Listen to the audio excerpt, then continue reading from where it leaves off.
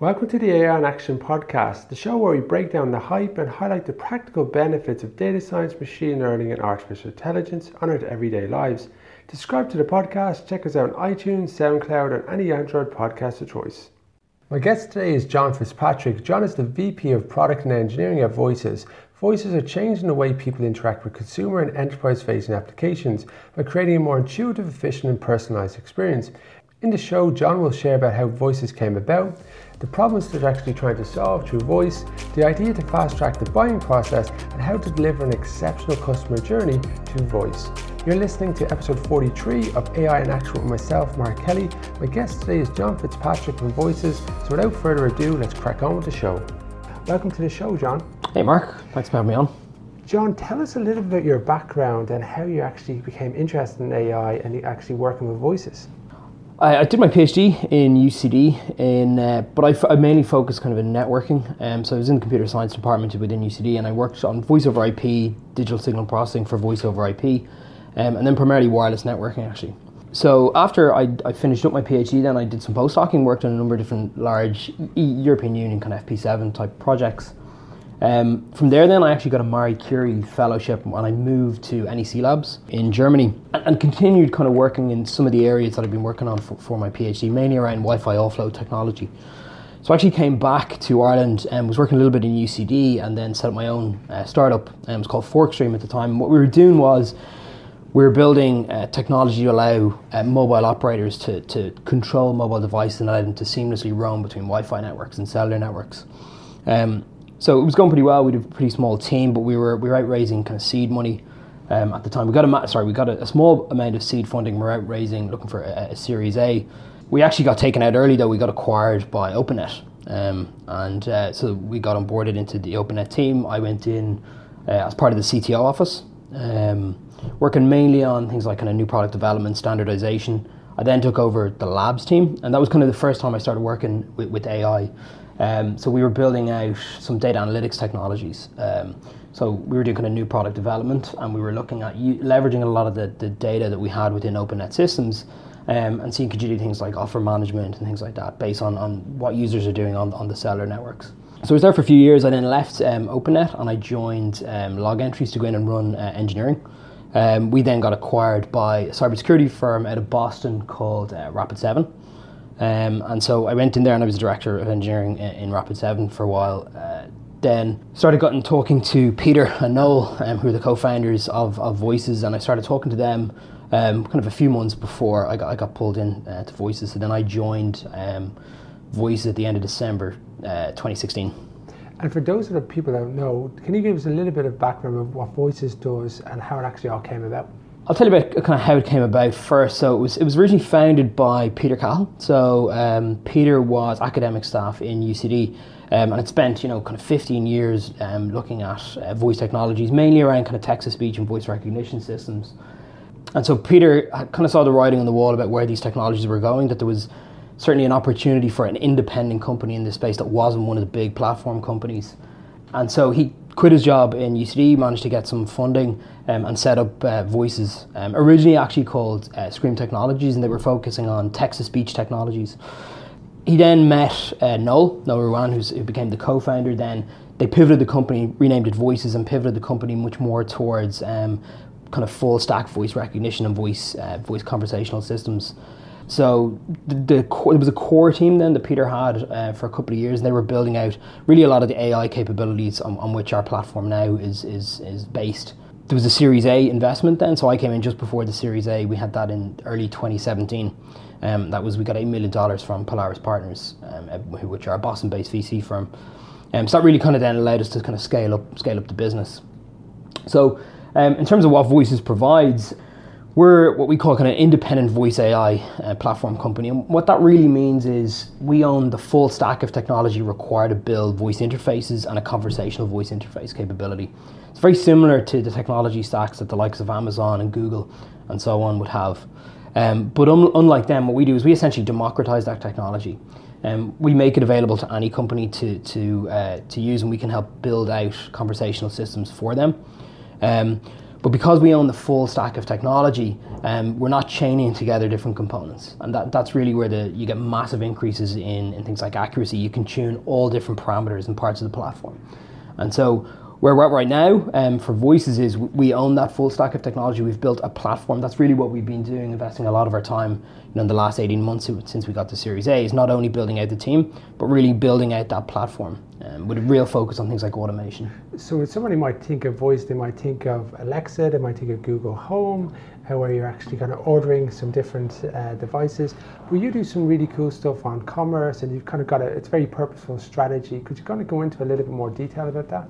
As I suppose in parallel to us building out the platform, we were looking at a number of different verticals for it. So the Voices platform itself is agnostic to the particular market vertical. But what we have done is we have focused on commerce. We've done other work in things like Internet of Things, we've done work in music streaming, radio streaming, things like that. We're actually building out services for some pretty large brands in that space as well.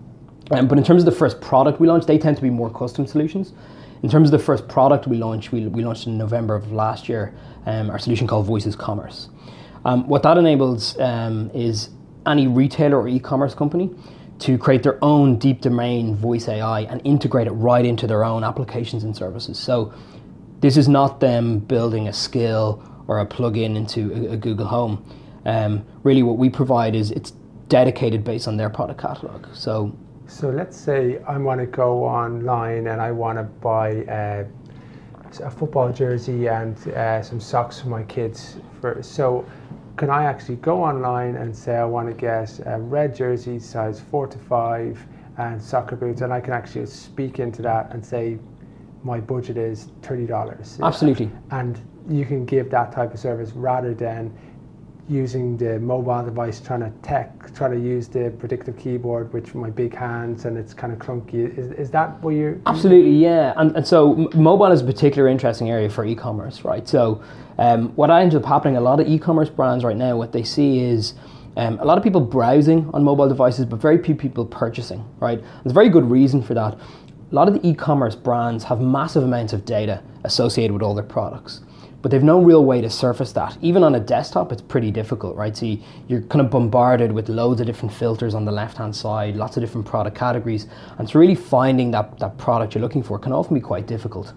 That's exacerbated when you move to a mobile device because screen real estate is such a problem. Sure. No one in their right mind is going to go through 100 different types of filters and attributes and so on. And so that's a real challenge for these retailers, that they have all of this data, but no real way to present it. And so kind of we saw that as a huge opportunity. Voice is just a very natural way for you to surface all of that information. And that's really what we do. So the types of functionality we enable is our voice interface gets added onto a particular retailer's mobile applications, their mobile website, their desktop website.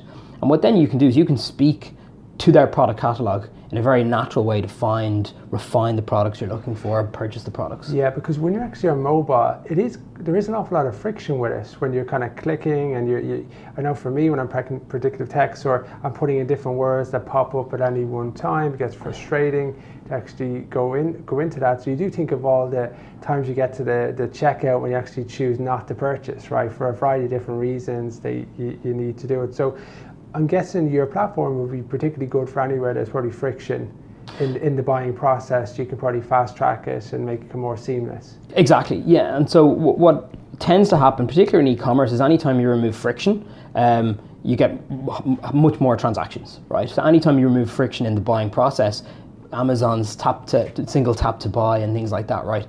Removing that friction, people just buy more, right? So what our product does is it enables customers to find products much, much faster, right? So we see kind of things about 3x improvement in terms of people finding the right product they're looking for. And that's because what our solution provides is not just this single utterance. It's not like, I'm looking for a red jersey, right? And you just get the results. We support what we call refinement and contradiction. So we understand context of what the user has said previously. So you can say, I'm looking for a red jersey, but then you can follow it on going, actually show me blue ones, and actually I only want it to cost about less than $50, and actually show me green ones as well, and I'm only looking for it in size 8 or 9. we can parse all of that information in either a single utterance or lots of different utterances and continually refine the products. So sometimes when you're on kind of speech-enabled agents, the challenge can be accents, the challenge can be interpretation. Have you kind of taken into consideration that from all the different perspectives of people communicating? And because people nowadays, they can want general intelligence, but you're only talking to a narrow AI, so sometimes there can be a challenge with that, and people can go, this is broken, I don't want to use it, and it's hard. Yeah. Have you kind of overcome those challenges, or what other challenges have you faced? Yeah, we have overcome a lot of those. I mean, the reality is we don't have generic AI, right? We're not at Skynet yet. We're probably a few decades away from having really kind of general AI. And so really how you make these systems perform really, really well is by going very deep domain. Right, and really kind of have a massive breadth, but within a very specific domain and a very specific vertical. And that's really what we've done with Voices Commerce. And so, I mean, from the perspective of what we build, we take a customer's entire product catalog. We also take lots of information about all the different ways customers have interacted with that website, all the search history. We understand all the probabilities about all of the different products that they have.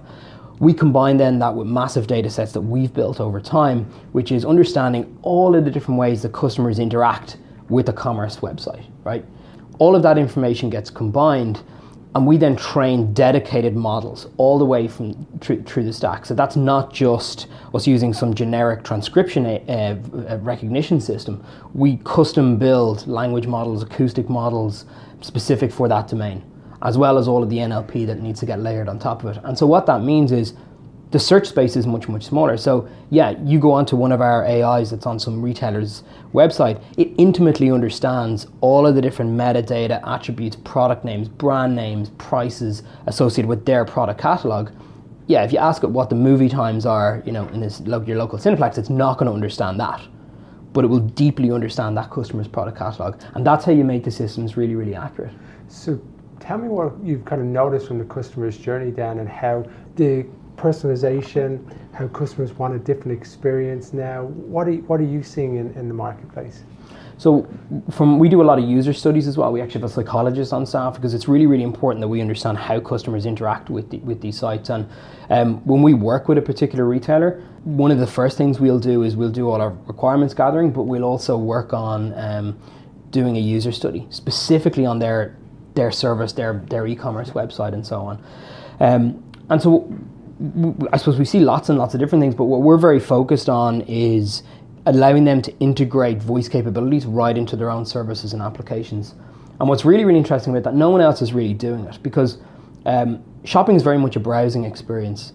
If I have a speaker device, a Google Home, an Echo, that's probably convenient for me buying things that I always purchase. So maybe I'm ordering Bounty paper towels, I'm adding bread, it's the same bread I buy all the time, milk, things like that. So for grocery shopping, yeah, that's a little bit more, it has a use case.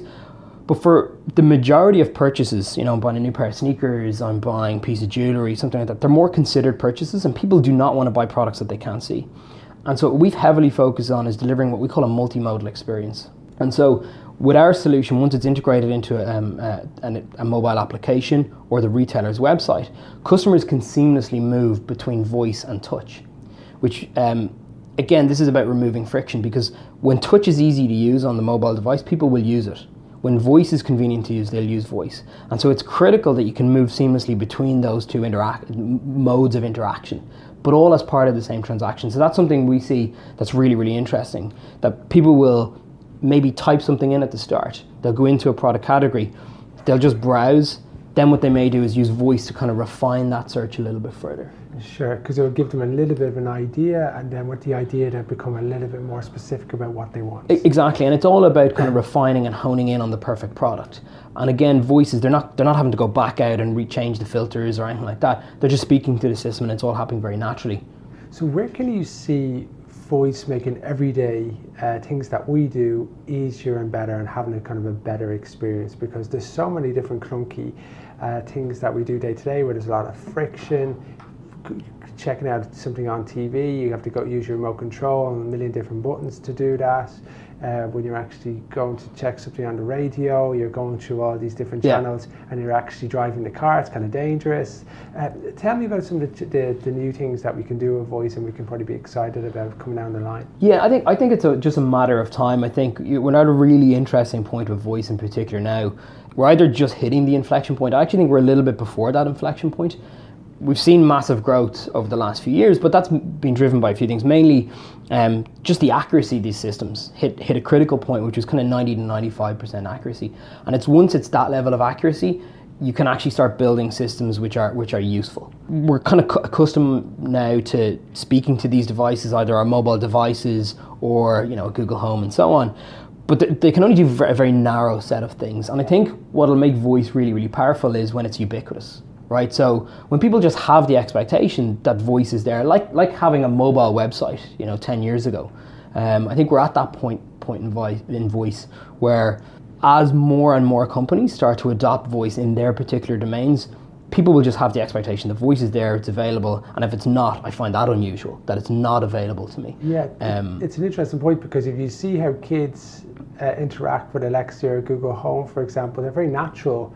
Just talking, sharing, speaking, and even back to Neanderthal times, we were always sharing stories at the fire. It's how you kind of stayed alive, right? Because of all those different experiences too. Okay. Yeah, but you don't have to learn it, right? So it's something we're born with. We're not born with it. We do learn it, I suppose, when we're kids, but it's innate, right? Yeah. You're not learning a new interaction. So what's really important about these systems is that you can speak to them naturally, and I think we're not there yet, right? As good as our systems are, and as a Google Home and things are, there's always an aspect of we've trained those systems, but there's an aspect of those systems are training us, because we speak to it, and if it doesn't understand or can't process what we say, it'll usually come back with a response telling us how to structure our request such that it can process it. Yeah. And I think we're making strides in eliminating that as much as possible. And that's what would really make those systems natural, where you don't have to be trained to use them. It's really interesting. And so what's the ultimate goal of voices, and how do you want to impact the future of e-commerce?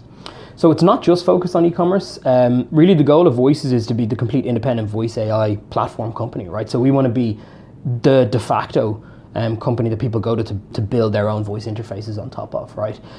We're addressing a market that, there's very few other companies in this space that are really addressing it. And so what we tend to see a lot of is companies that will try and use things like Google's open voice APIs or Lex API, which are general transcription APIs. So they're trying to understand the entire breadth of everything you may say.